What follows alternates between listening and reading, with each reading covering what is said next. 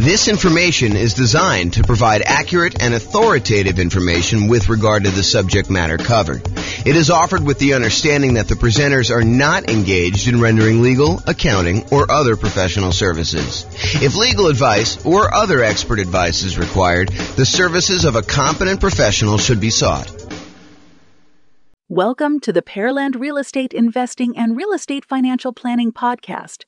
Learn all about investing in real estate in Pearland, Texas, with a combination of real estate financial planning and modeling with numbers specific to Pearland, plus syndicated, more generalized recordings of live and pre-recorded real estate investing classes, not all of them specific to Pearland. Be sure to stay tuned after the podcast for a message from our sponsors. Well, good morning and welcome, everyone. I am your host, James Orr, and this is a new class in a new series that we're doing on the risks of investing in real estate, the dangers, warning, be careful, all that sort of stuff. So really what we're talking about today is we're going to start with looking at the insurable risks when investing in real estate, the things that we can actually get a third party to take on liability on our behalf in exchange for a little bit of money. And we'll cover some of the other risks we have with real estate in some other classes in this series. But today we're primarily focused in on those insurable risks that we've got. So here's a quote. This is George S. Patton, the famous, I guess he was a general in, I believe it was World War, I don't know if that was 1 or 2. Anyway, he was a famous general. And so here's the quote. It says, "The time to take counsel of your fears is before you make an important battle decision. That's the time to listen to every fear you can imagine. When you have collected all the facts and fears and made your decision, turn off all your fears and go ahead." So what I think he's talking about here is, hey, before we go and make a decision in life, real estate investing decision or whatever it is important for us to evaluate all the different things that we are afraid of, all the different fears we have, all the things that can go wrong, all the dangers, all the risks, all the things that could go not our way, that could cause us to lose our investment, could cause us to lose money, could cause us to not achieve our goals, our financial independence goals, or our net worth goals, or whatever it is. The time to evaluate all that is before we make an important decision, before we decide to move forward. That's the time to listen to the fear and to evaluate it all. And then once we've collected all that, then make your decision and turn off all the fears and go ahead. So what are your fears related to investing in real estate? And we're going to go over those in this series of classes. But today, I'm primarily going to focus in on the risks that are insurable, the fears you have about things going wrong with a property that you may not want to be super afraid of because they could be easily covered. They could be easily taken care of by someone else by paying them a little money. I want to talk about this idea of risk, and specifically, I'm going to talk to you about this idea of a risk matrix. So if you imagine for a minute that there are things that can happen in life that happen super frequently, like, you are much more likely to see this, like an issue going on with the tenant paying late. I mean, I think that's a relatively likely sort of thing, right? The tenant paying late. And honestly, the tenant paying late on a severity scale, yeah, it's not ideal, but as long as we have proper reserves, it's really not that severe.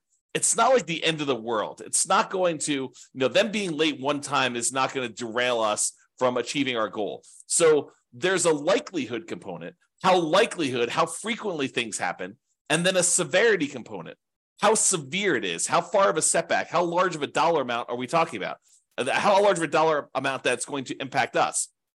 So things that don't happen very frequently and things that are very low severity, low dollar amount sort of things, we consider those to be low risk. In this case, we're going to call that 1. If we're kind of looking at this matrix of likelihood or frequency on the left side and then severity along the top. And then you can see that we multiply these together and we get like a numerical measurement. So a severity of 1 and a likelihood or frequency of 1 gives you a low risk of 1.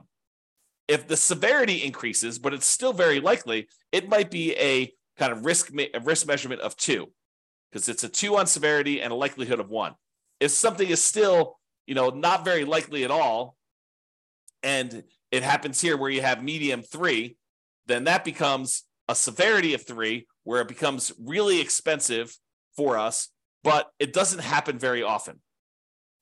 Then you've got stuff where it's increasingly likely, where this was low likelihood, this was medium likelihood, and this was high likelihood, and you can see how the risk kind of grows there. Really, the danger zone, the highest risk for us, are things that are very likely to happen and very severe when they do. That's risk number 9 here.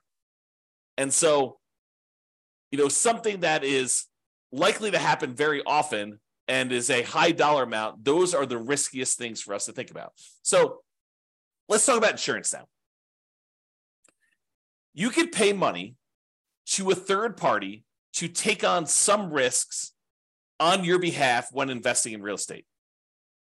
These can be risks where they happen infrequently, but can be very expensive when they do happen. For example, your house burning down. Is it possible you could have a house completely burned down? Yes, absolutely 100%. Is it really expensive if you have an entire house burned to the ground? Not just like a small kitchen fire or something like that, but where the whole house burns to the ground and it's a pile of ashes and rubble at the very end. Yeah, it's really expensive to do that. And what if you owed, 80% of what the property was worth when that happened? Not only would you have to pay back the loan on the property, but now you'd also have to rebuild the property if you didn't have insurance. But there are companies, insurance companies, who are willing to accept your payments to protect you in case that unlikely event happens and you have a catastrophic loss, or if you even have a small loss, right? They'll cover small fires, but they'll also cover these large fires. And the way that they can do that is they can look at the overall risk profile of what are the chances of a house burning down. And they can look at that across lots and lots and lots of properties. For you, if you were looking at this, you might say to yourself, okay, look, I got one property. If this thing burns down, that's going to be really ugly for me. Yeah, it's a low probability thing, but if it happens, it's going to cost me hundreds of thousands of dollars to replace this thing. So you have something that is not likely to happen, but if it does happen to you, it's catastrophic. Or what you could do is you could say, look, I'm going to pay this third-party insurance company, and they're going to have, hundreds or thousands of other people paying into this pile of money as well. They're going to take off some profit for running the business of the insurance business, to pay the salespeople in order to sell the insurance, to pay people to kind of manage and oversee the administration of the insurance policies, and then to pay, people to process claims and to, in some cases, fight claims if they think that there's fraud going on or questionable activities. So they're going to have all those operating costs that they're going to take out of there. But then they have a pool of money where if one of the hundreds or thousands of people that they're collecting money from have a fire, some infrequent events, they can take that big pool of money that everyone is paying into, and they could actually pay to have that property replaced. And because each individual's person's chance of having a fire is really, really low, but over 1,000 properties, it is a higher chance that there is going to be a fire on one of those 1,000 properties, they are likely to pay out a bunch of money on that thing. And that's how that works. Okay. So getting back to insurance. So it's not likely to happen if it happens infrequently, but if it does happen, it's really, really ugly, like that fire.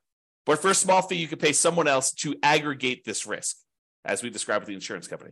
So for a relatively small fee, they can insure you against loss and make a profit, because it's not just about them covering your loss. They have to be in business to make money to pay the people that work for the insurance company to do that. Now, if you had a large enough number of properties yourself, you could technically self-insure, right? Or you could self-insure with one property, but it may not be prudent for you to do so. But imagine for a minute that instead of the insurance company collecting premiums from 1,000 different people, because they have 1,000 different properties spread out across a different city or different state or different country, so they have some risk where it's not going to be like, a forest fire where all the houses in a certain area get burned down. It's not like you've got, 1,000 units all in one spot. But if you had all your properties geographically diversified, you could choose, instead of paying the premium on 1,000 different properties to insurance company, you can say, look, the economics now say that for 1,000 different properties I have, I could take the money that I would have paid otherwise to this insurance company. I could set it aside so that when I do have a fire on one of my 1,000 properties, I will have money set aside to be able to do to protect myself and to rebuild the property in case there is a fire. So you could self-insure. Now, I'm ignoring for a moment here that if you get a loan on the property, the lender is going to require that you provide proof of third-party insurance. In most cases, they will not allow you to self-insure. And I'm ignoring that fact. But if you have all these properties free and clear, if you have 1,000 properties free and clear, you could choose to self-insure. You could choose to be the one that sets aside all the money that you would have otherwise been paying for premium, and then use that when you have fires in your properties or other events. I mean, we're using fire as an example here. Okay. So that is the idea. Instead of doing it and saving the money yourself, which you should be doing even if you decide not to pay a third-party insurance company. It's not like you save all that money. You save some of it. You save some of the profit that you would otherwise be paying the insurance company. But then you have to take on that role. You have to kind of put the money aside, invest the money, have it in a safe, secure spot where it's available. If you have an emergency, you need to manage that oversight. You need to make sure that you take care of estimating the amount that you should be setting aside and coordinating all that stuff. So you don't actually get rid of those roles. You would have to provide those yourself if you decide to self-insure. Or you could pay an insurance company and all those roles are taken care of for you by a team of people that are doing this. Okay? There we go. So let's talk about what the insurable risks are. So these are the most common insured risks. We mentioned one already, the risk of fire. So some people are concerned, what happens if I buy a rental property and the house burns down? Well, you could buy insurance where the insurance company will cover you in case you have a fire on the property. And it's relatively inexpensive. For the fact that you could have to replace a, $400,000 property, you might be able to get fire insurance for, $1,200 a year. It's going to vary a little bit depending on market and what else they're covering and things like that. But they can insure you in case your entire property burns down for about $1,200 a year. The chance of it happening is low, but when it does happen, the chance of a large payout is definitely there. They could have to spend, more than the amount of money than they collected in order to deal with your fire. Similarly, lightning damage. That's another commonly insured one where they will cover damage caused by lightning. Or another commonly insured one is hail damage, where you have hail coming down and it damages your roof, it reduces the lifespan of your roof, or damages the paint, or breaks windows, or breaks plastic, or damages wood on your property. You can have severe hail damage, and you can have that covered by an insurance company. Insurance companies will often also cover theft. So someone stealing something from your house, taking something off of your house, or, cutting your air conditioning unit and actually walking away with it.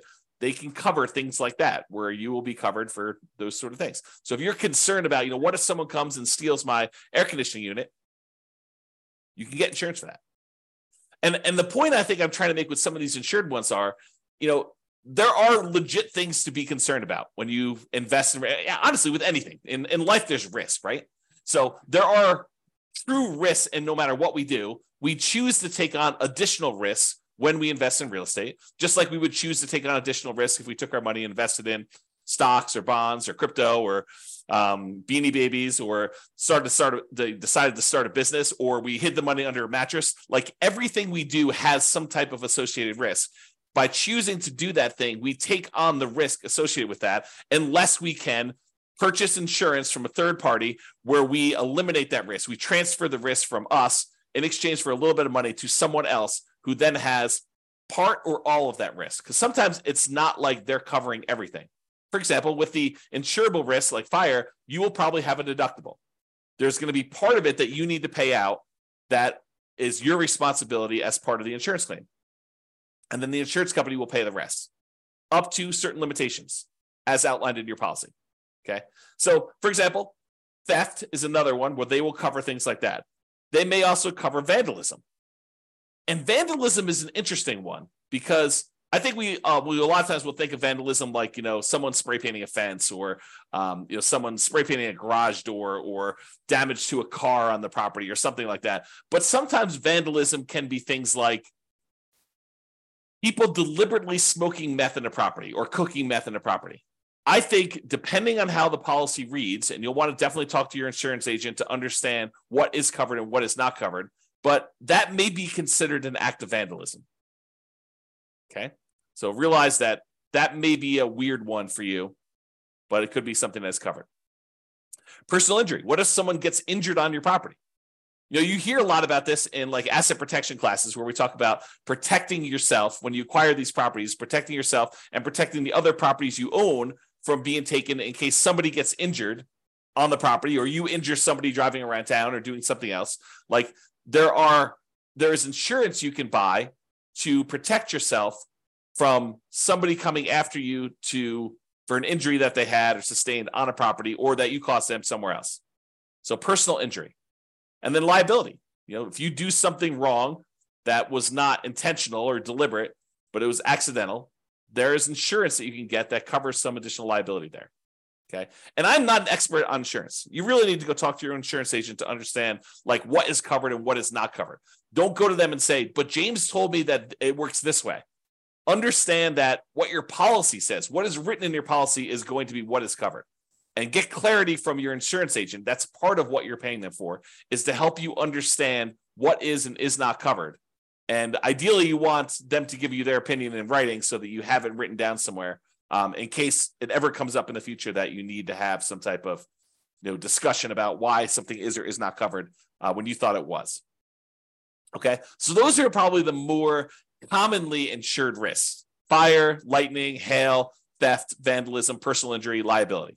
Okay. Now, there are some less commonly insurable risks. For example, loss of income.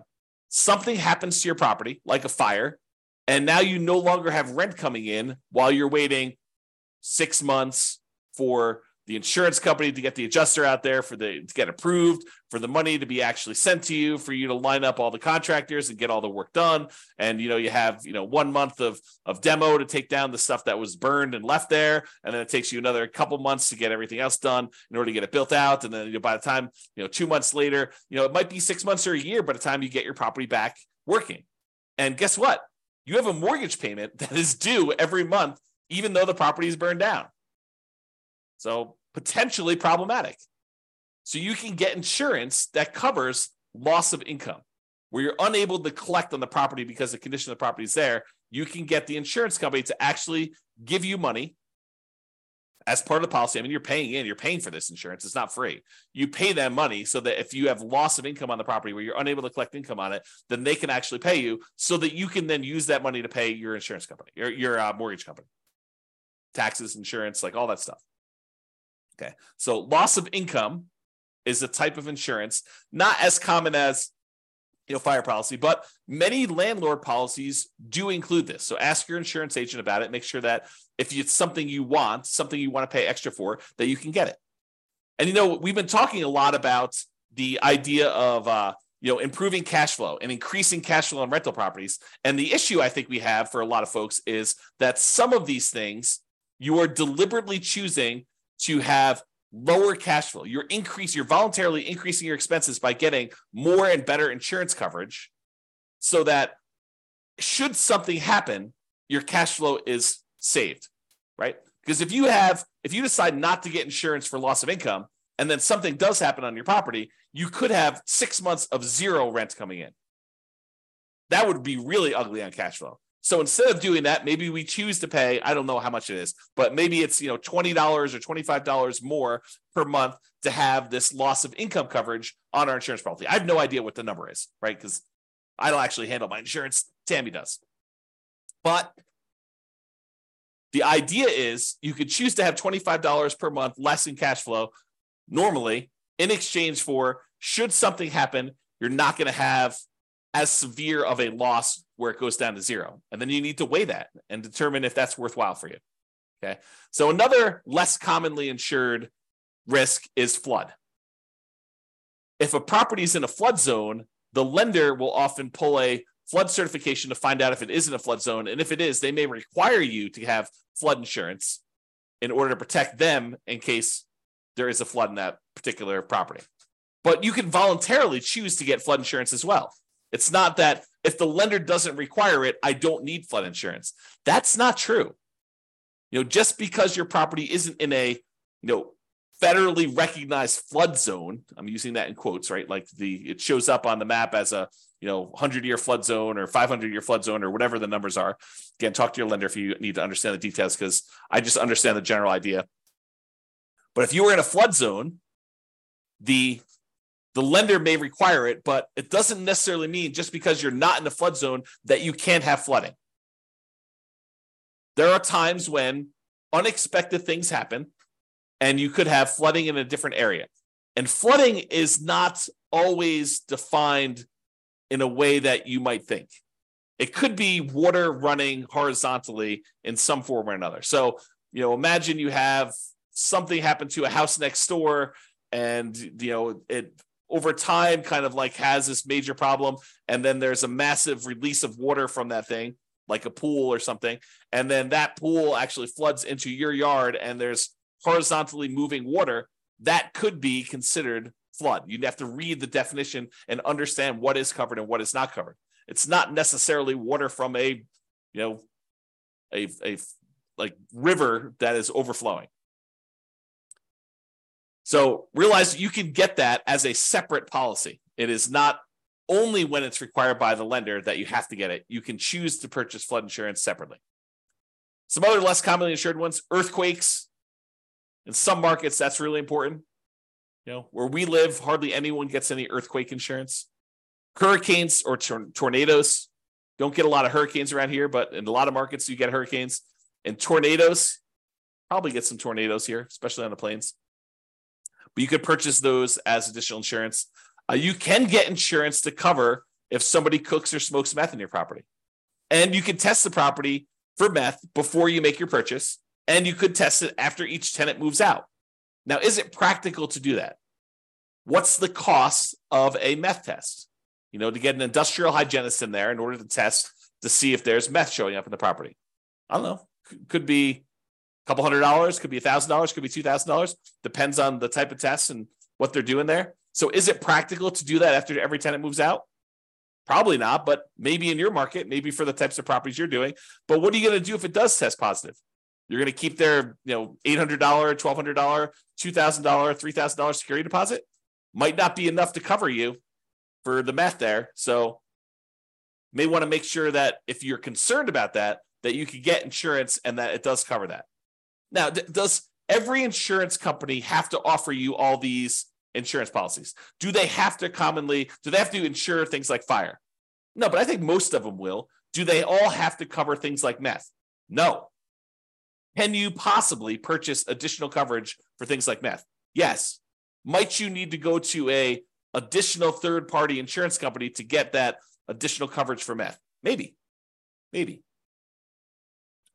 And you can get the last of the less commonly insured things are rent guarantees.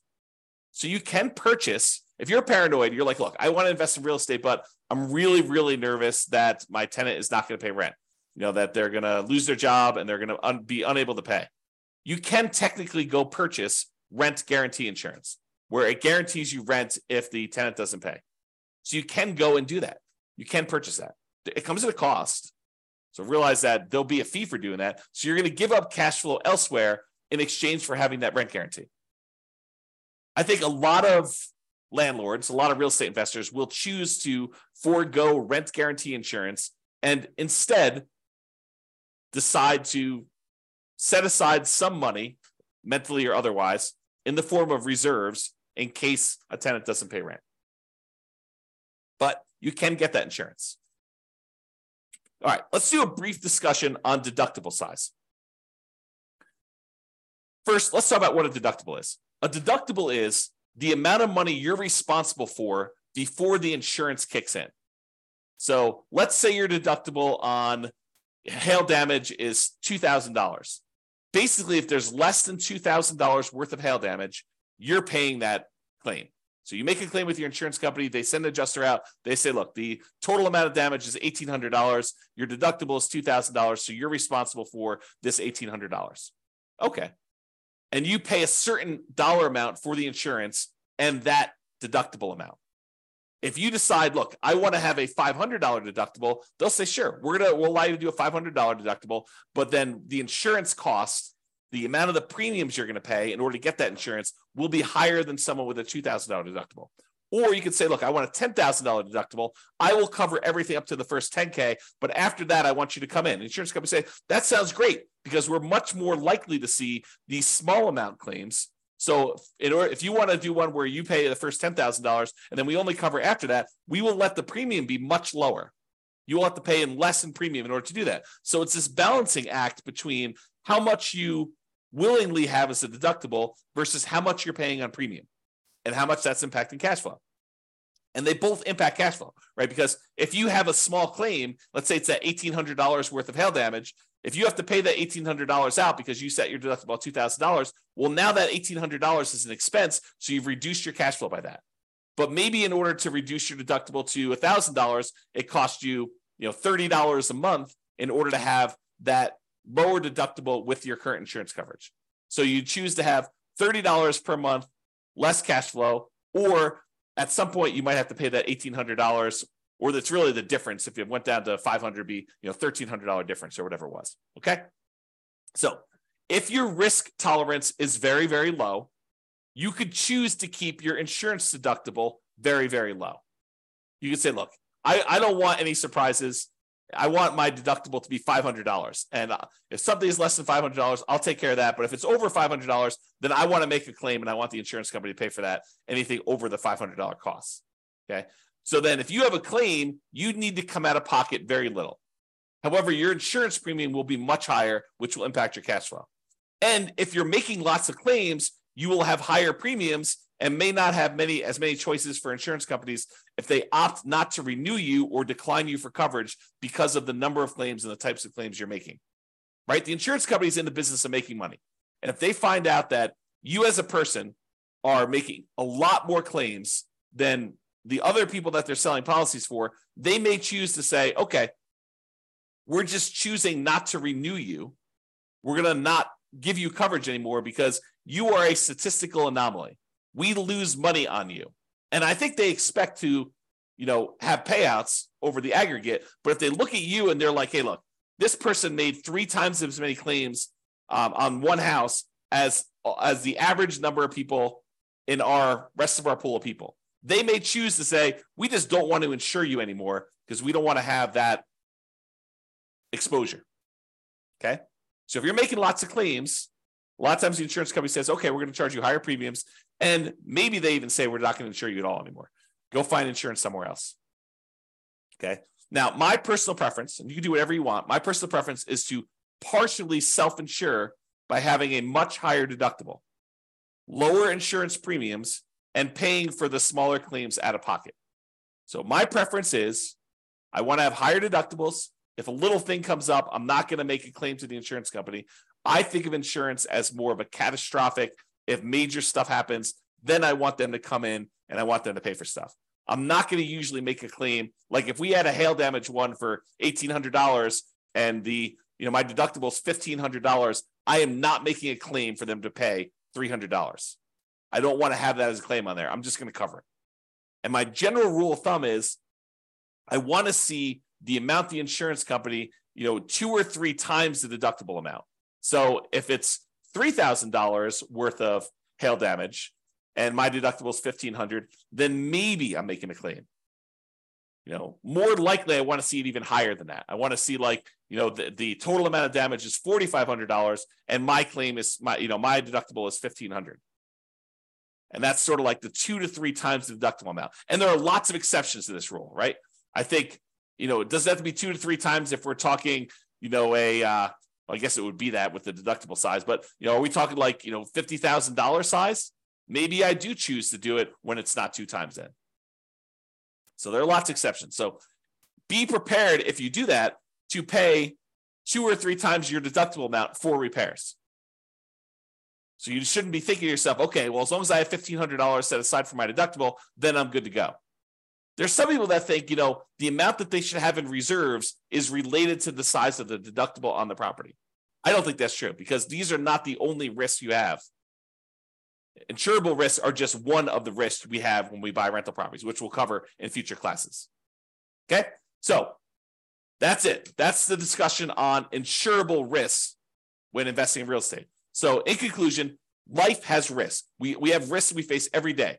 Getting up, driving in the car, going on the subway, walking around, eating certain foods, being in relationships with other humans. Like there are risks in everything that we do. When you choose to invest in real estate, you choose to take on additional risks. Just like if you chose to skydive or you chose to invest in stocks or you chose to invest in bonds, those all have additional risks associated with that particular activity or investing type.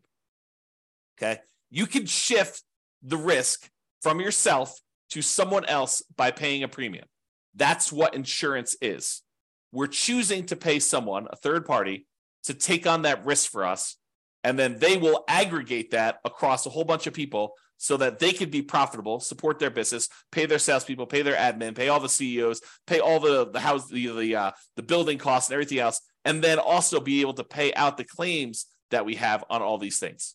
So yes, you are paying more than probably what it costs you, but if you're insuring like 1 or 2 or 3 or even 10 properties, you don't have enough of the properties to really have a good way to kind of spread that risk out over a large number of things. Okay. And if you really are going to self-insure, you should study this and understand what number becomes the number you should have to kind of be able to make a reasonable self-insurance play. All right. So that's it for conclusion. Have a great day, everybody. I will talk to you all tomorrow. Bye-bye for now. With home prices up, mortgage interest rates up, and rents up but not quite enough to counteract the higher prices and interest rates, cash flow on rental properties in Pearland is harder than ever. Book a call with the Real Estate Financial Planner to apply our proprietary 88 strategies to improve cash flow on your rentals. See the show notes for a link to schedule your call and improve your cash flow today. If you're a real estate agent, lender, or professional in Pearland that wants to help our real estate investor listeners, consider reaching out to learn about collaboration opportunities with this podcast. We'd love to add more value to our listeners by having you assist our investors buy, sell, and finance their real estate investments. See the show notes to schedule a call to discuss collaboration opportunities.